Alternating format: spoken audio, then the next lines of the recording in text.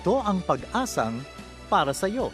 30 minutong pag-aaral, pagsasaliksik at pagpapala mula sa salita ng Diyos. Bawat linggo ay sinisikap ng programang ito na ihatid sa inyo ang tanging gabay na maaasahan sa masalimuot na mundong ito, ang makapangyarihang salita ng Diyos. Kami sa Pag-asang para sa iyo ay naniniwala na ang pag-asa ay walang humpay na dadaloy sapagkat ang Diyos ang bukal ng buhay na pag-asa. Bago natin pakinggan ang salitang magpapalakas at magpapalaya, pakinggan natin ang natatanging bilang na ito.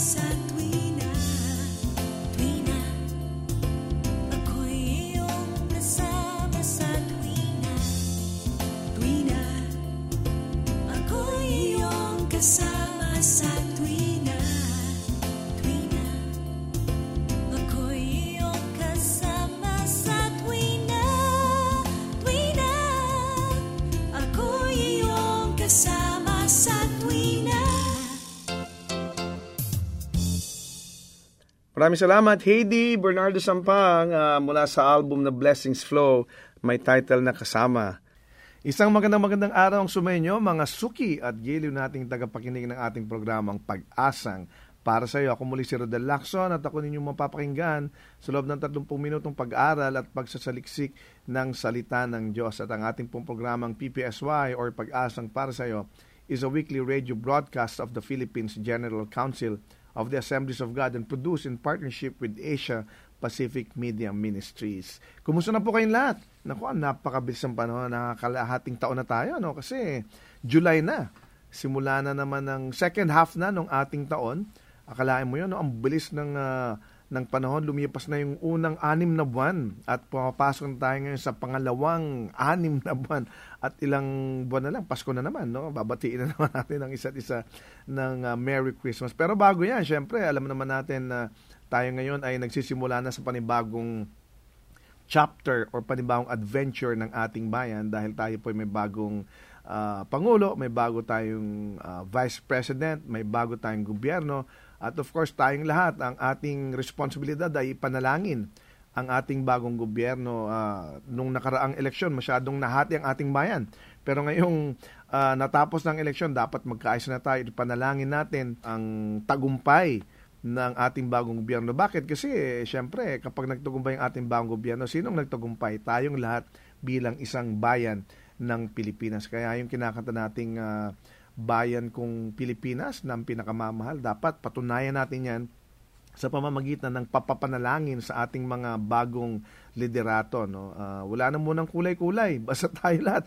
Iisa lang tayo muna, mga mananampalataya at naniniwala na pagpapalain ng Diyos ang ating bayan. Kung tayo ay mananalangin at ipapanalangin natin ang ating mga leaders. Yan po ang ating responsibilidad. And speaking of leaders, no, yung ating mga leaders din sa ating mga churches, mga pastor natin, mga deacons, mga kasama sa board, no, mga youth pastors natin, mga Sunday school teachers natin, lahat ng mga leaders natin, patuloy din natin sila ipanalangin kasi sila yung ang pinaka-pastol natin patungo doon sa pag-aaral at pagsasaliksik syempre ng salita ng Diyos. Tayo tinutulungan nila para maituwid ang ating nadas. Kaya patuloy natin silang ipanalangin. Lumipas na yung Pastor's Month Lumipas na ba o parating pa lang? Hindi ko na matandaan. Pero kahit na hindi Pastor's Month, ipanalangin natin yung mga pastor natin dahil sila yung mga itinalagan na lingkod ng Diyos para tayo'y gabayan patungo dun sa daan kung saan tayo gustong papuntahin ng ating Panginoon. Kaya patuloy natin silang ipanalangin. Binabati pala natin ang ating kaibigan at ang church nila ay nagse-celebrate ng 63rd anniversary. So binabati natin ng happy 63rd church anniversary ang Bethel Christian Assembly sa may San Mateo yan, San Mateo Rizal o Montalban, no? San Mateo, Montalban, Rizal, dyan sa area na yan, ang Bethel Christian Assembly. Sa pangunguna, of course, ng ating kaibigan na si Pastor Efraim Bong Congayo at yung kanang asawa na si Pastora Genevieve Congayo. Yan. So, happy anniversary sa inyo, sa mga miyembro ng BCA. Yan. Congratulations. Umabot kayo ng 63 years, no? Ang tagal na. Ibig sabihin talagang faithful ang ating Panginoon sa inyong simbahan at sa inyong mga leaders. Kaya, again, panalangin natin sila Pastor Efraim Bong Congayo at ang kanyang may bahay. At mga leaders ng church na yan, ng BCA o Bethel Christian Assembly. And of course, binabati rin natin si Lian Flores, yan, ng AP Media, kasi graduate na siya. Ang kanyang course ay BA Communications. Yan. Hindi lang siya basta graduate, graduate with honors.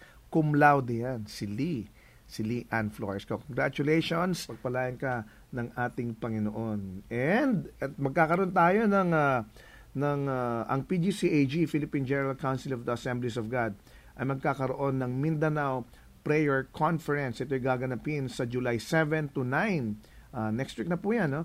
Sa Mount Moriah, Paling, Patpat, Malaybalay City, Bukidnon. Yan. Ang mga speakers po niyan at lecturers natin, of course, ang ating General Superintendent na si Reverend Ray Calusay, ang ating Assistant General Superintendent na si Doc Fidel Monzon, ang ating GSEC na si Doc Alex Fuentes, at ang ating General Treasurer na si Reverend Edgar Salcedo. And of course, si Reverend Ricky Saico, ang ating department head sa prayer para dito sa prayer conference na ito. So, inibitahan po natin lahat ng mga taga Mindanao, no? Kung kayo may oras naman, ay dumalo tayo dito sa ating Mindanao Prayer Conference sa July 7 to 9. Ito'y gaganapin sa Malaybalay City, Bukidnon. Yan. By the way, yung BCA pala nag-celebrate ngayong araw. Ngayong araw pala yung kanilang anniversary, 63rd church anniversary ng Bethel Christian Assembly. At binabati rin natin yung mga, of course, yung mga kaibigan natin na talagang faithful na nakikinig, no? Sila Arlan De Guzman, yung kanyang may bahay din, si Bless, at kanyang mga anak, yung mga De Guzman family, yan, patuloy sila nakikinig. Nagkita-kita lang kami the other night yata, o mga 2 nights ago. O no Sunday pala, nung kami nasa church, nagkita-kita kami at kasama namin yung aming kaibigan. So binabati rin natin yung kaibigan natin na si Edmond Clerigo at ang kanyang mapapangasawa na si Rachel Garcia. Yan, magkakaroon na sila ng kanilang wedding this coming week. So binabati natin sila. Congratulations sa inyong dalawa. At yung mga kaibigan din natin, of course, sa One Hope Ministry, binabati natin silang lahat. Marami sila eh. So of course, si Sister Mayan, si Brother Romel, si Pastor Bong Kungayo, sila Ryan, si Kachi, si Sarah, si Kim, si George, si Neil, si Shaina, naku, baka may malimutan ako, si Chame, si Jennifer, yan, mga kasama natin sa One Hope yan. And of course, yung mga interns natin sa Cultivate Internship Program, meron po kasing internship program ang One Hope. So kung kayo interesado, makipag-connect lang po kayo sa aming office sa One Hope yan. Meron tayong internship program at graduate na rin sila sa internship program this week. So magkakaroon ng finale celebration ang mga interns natin na graduate sa Cultivate Internship Program ng One Hope. So congratulations sa inyong lahat. Ngayon naman, dumako tayo sa pag-aaral ng salita ng Diyos. Ang ating pong title for this week ay Ultimate Satisfaction o yung matindi. Ano ba ang Tagalog ng ultimate? Yung finale o yung talagang pinakagrabe na satisfaction. Ultimate satisfaction. Ito yung makikita natin sa Psalm 17 verse 15. No? So kung kayo'y may Biblia ang hawak ngayon, actually mahaba ito eh. Buong Psalm 17 talaga ito eh. Pero pagtutuunan natin ng pansin ang Psalm 17 verse 15, no? Pero babalik-balikan natin yung ibang mga verses dito. Pero ang babasahin muna natin ay yung 15. Ang sabi dito, "As for me, I will be vindicated and will see your face. When I awake, I will be satisfied with seeing your likeness." Ulitin natin, may lang naman ito, no? Verse 15 ng Psalm 17, "As for me, I will be vindicated and will see your face. When I awake, I will be satisfied with seeing your likeness." Yan. So, ang title nga po natin ngayon ay Ultimate Satisfaction. So, nabanggit dito, no? I will be satisfied with seeing your likeness. Alam po ninyo itong buong psalm na to, itong Psalm 17. Pag sabi ko nga, babalik-balikan natin yung ibang mga verses dito. But this is a psalm of prayer. This is also a psalm of protection and perfection. Kasi makikita natin, pag binasa natin itong buong salmo nito ng 17, no, makikita natin na ito'y si David, ito'y ang kanyang panalangin sa umpisa nito, ang kanyang panalangin ay sincere. Na sinasabi niya, "Panginoon, ang buhay ko ay malinis. No, ako'y sincero, ako'y tapat na nanalangin sa iyo, ako'y tapat na sumasamo sa iyo at pinapakita ko sa iyo na ang aking buhay ay malinis." Makikita natin yan sa verses 1 to 5. Ang sabi niya rito, "Hear me, Lord, my plea is just. Listen to my cry, hear my prayer." So ito yung panalangin niya. Ang sabi niya, "It does not rise from deceitful lips." Sabi niya, hindi ito nanggagaling sa mapandayang mga labi, kundi ito yung nanggagaling sa mga labi na tapat sa iyo. Sabi niya, "Though you probe my heart, though you examine me at night and test me, you will find that I have planned no evil." Sabi niya, "My mouth has not transgressed, though people tried to bribe me, I have kept myself from the ways of the violent through what your lips have commanded." Sabi niya, "My steps have held to your paths, my feet have not stumbled." So makikita natin dito, sinasabi pa lang niya, "Panginoon, tapat ako. Ni minsan hindi ako nagsalita ng masama sa kapwa ko. Kahit tingnan mo ang aking puso, kahit i-examine mo ako gabi at araw at i-test mo ako." Sabi niya, "Makikita mo na hindi ako nagpaplano ng masama sa kapwa ko. You will find that I have planned no evil." Sabi niya, "My mouth has not transgressed." Yung aking bibig ay hindi kailan may nagkasala ng masama. Diba? Kahit binabribe na ako ng mga tao, though people tried to bribe me, sabi niya, "I have kept myself from the ways of the violent." Sabi niya, my steps have held to your paths, my feet have not stumbled. So ito ay prayer of, this psalm is a prayer. It's also a prayer na sinasabi niya, sincere ako, ang aking buhay ay malinis. Pero sinasabi niya rin dito na, Lord, dahil ito ang buhay ko, I need your protection.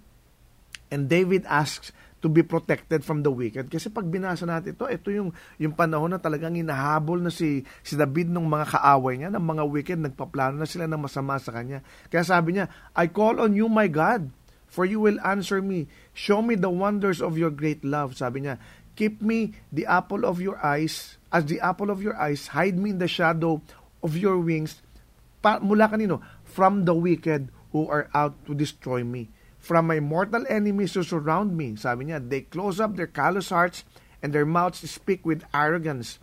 They have tracked me down and now they have surrounded me. Sabi niya, they are like lion hungry for prey. Kaya sabi niya, rise up, O Lord, confront them, bring them down with your sword, rescue me from the wicked. Save me from such people, Lord. So nanghihingi siya ng protection. Sinasabi niya, Panginoon, malinis ang buhay ko. Kahit kailanman hindi nagkasala ang aking labi. Binabribe na ako ng mga tao, pero I have kept my ways from those violent men.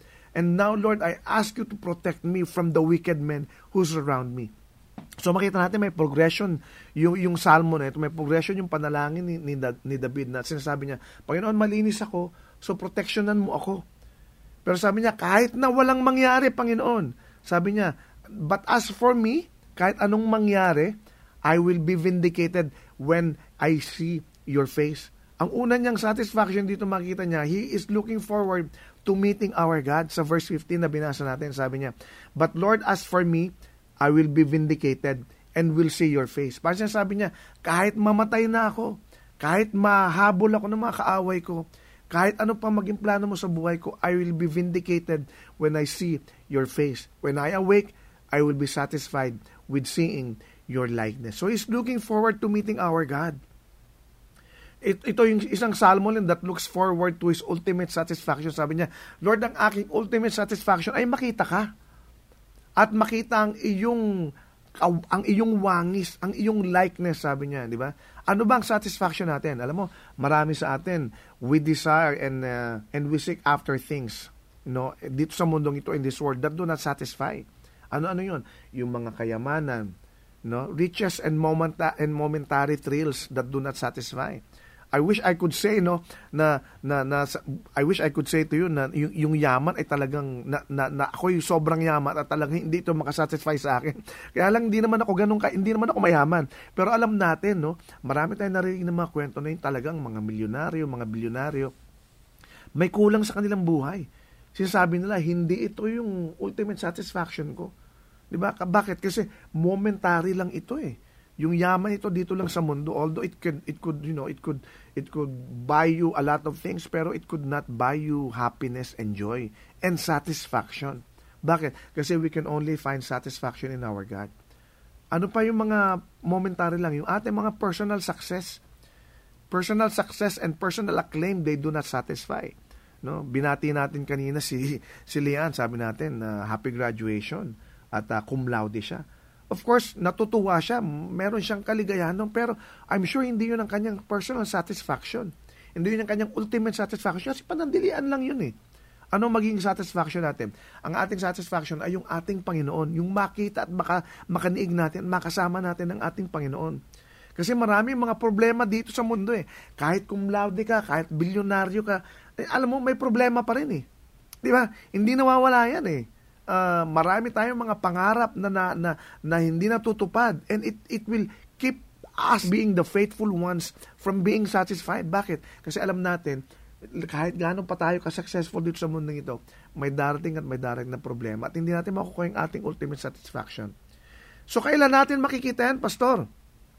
When will I find true satisfaction? Nung sa binasa natin, unang-una, we will be satisfied when we see the Lord. Di ba? Kaya sabi ni David dito, I will be vindicated and will see your face. When I awake, I will be satisfied with seeing your likeness. So we will be satisfied when we see the Lord. Sabi niya, I will behold your face in righteousness. Alam mo, itong hope na ito, itong pag-asa na ito, ang nagsustain kay David. during yung kanyang severe trials. Binasa naman natin dito, di ba? Ito yung nagsustain sa kanya nung inahabol na siya, ino-oppress na siya. Sabi dito sa verse 9, "From the wicked who are out to destroy me, from my mortal enemies who surround me." Di ba? Inahabol na siya talagang papatayin na siya Pero ito yung nagsustain sa kanya, yung hope na makikita niya ang Panginoon. So, ibig sabihin, kapatid, kahit gaano ka pa ka-successful dito sa mundong ito, kahit gaano pa tayo kayaman, no? Talagang habulin tayo Di ba? Habulin tayo ng problema, habulin tayo ng mga trials, habulin tayo ng tribulation, habulin tayo ng matinding pagsubok. So ano magsusustain sa atin? Ang magsusustain sa atin ay yung pag-asa, yung hope na makikita natin ng Panginoon. That we will be vindicated when we see God. Di ba? It sustained David when he was surrounded by deadly enemies. Si Job, di ba? Isa pang example si Job. Sa kanyang affliction, sa kanyang sakit, sa kanyang dinaanang problema, anong pag-asa niya? He was looking forward to seeing his Redeemer. And this hope encouraged him when he lost everything, nung wala na sa kanyang lahat, wala na yung kanyang yaman, wala na yung kanyang possession, nawala yung mga anak niya, di ba? Ito yung hope na nag-encourage sa kanya when he lost everything, that he is going to see his God. It gave him strength. Nung kinokondem na siya ng kanyang mga kaibigan, di ba? Sabi ng mga kaibigan niya, bihira naman yan Diyos mo. Pero wala, di ba? Anong sabi niya? Hindi, I will see my God. I will be satisfied when I see my God, when I meet Him. So tayo ba mga kapatid, meron ba tayong ganitong klaseng blessed hope in the future? That we will see our God. That despite all the problems, that despite all the trials, despite all the testings that we have on this earth, do we have this blessed hope in the future that we will see God? Pwede ba natin sabihin na, Lord, you are my ultimate satisfaction, na kahit ano pang mangyari sa mundong ito, ang satisfaction ko ay makita ka. So we will be satisfied when we see the Lord. Ano pa? We will be satisfied when we are resurrected. Ang sabi dito ni David, no, 'di ba? When I awake, I will be satisfied. No, dalawang kahulugan nito Pag ikaw ay nagising sa umaga, 'di ba? Makikita mo, satisfaction mo pa rin ng Panginoon. Diba? Lord, you are my satisfaction during this day. Pero ang isa pang kahulugan nito, when I awake, kapag siya ay na-resurrect. Kasi alam ni David dito, magkakaroon siya ng resurrection. That he will be resurrected together with our Lord. Diba? Kaya sabi niya, I shall be satisfied when I awake. David lived each day assured of his coming resurrection. Kasi bakit? Kasi alam niya that even if his enemies killed him, he would rise again. Alam niya that even if he was buried, he would come out of the grave. Biri mo, meron na siyang ganong klase ng pag-asa. Diba? Hindi pa nga nabubuhay si Kristo, wala pa yung talagang resurrection ni Jesus. Kasi si David pa lang ito Wala pa tayo sa New Testament. Pero alam na ni David yung kanyang future, that he will be resurrected again. Kaya sabi niya, when I awake, I will be satisfied with seeing your likeness. Ang galing ni David, di ba? Meron siyang revelation, meron siyang ganong klaseng revelation from God, that he will be resurrected in the future, that even if his enemies killed him, he would rise again. Alam mo kapatid, we can live daily with the same confidence, that our Lord arose, and so shall we. Tayo rin kapatid, tayo rin na dahil tayo'y alam natin that Jesus is resurrected, then we will resurrect again together with God, together with Jesus. Christ is the first fruit of the coming resurrection. At alam mo, yung hope ng resurrection ito yung nagtanggal nung kagat, nung kaaway yung sting ng kamatayan. Di ba sabi niya, oh death, where is your sting? Oh death, where is your victory? Di ba sabi yan, di ba? Bakit? Kasi alam natin, tayong lahat, we will rise again together with our Lord.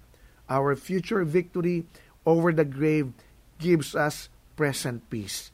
Yung kapayapaan na nararanasan natin, na kahit anong mangyari, na kahit may sakit dito sa mundong ito, na kahit may sigalot, na kahit may gera, na kahit ang taas-taas ng gasolina, di ba? Alam natin that our victory over the grave gives us the present peace that we have today.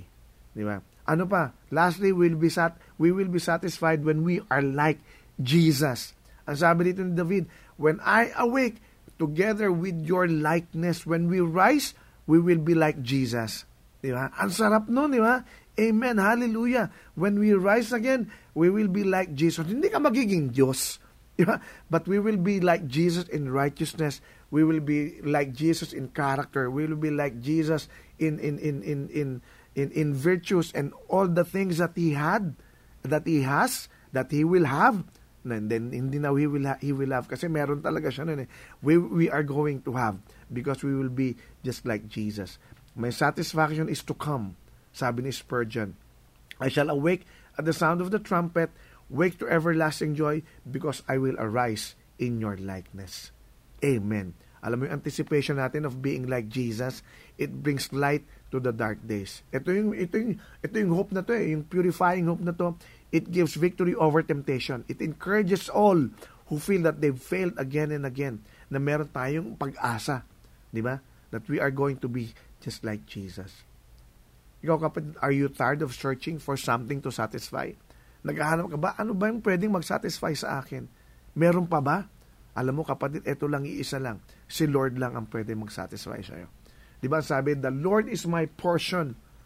Di ba? Pag sinabing, and He will satisfy me.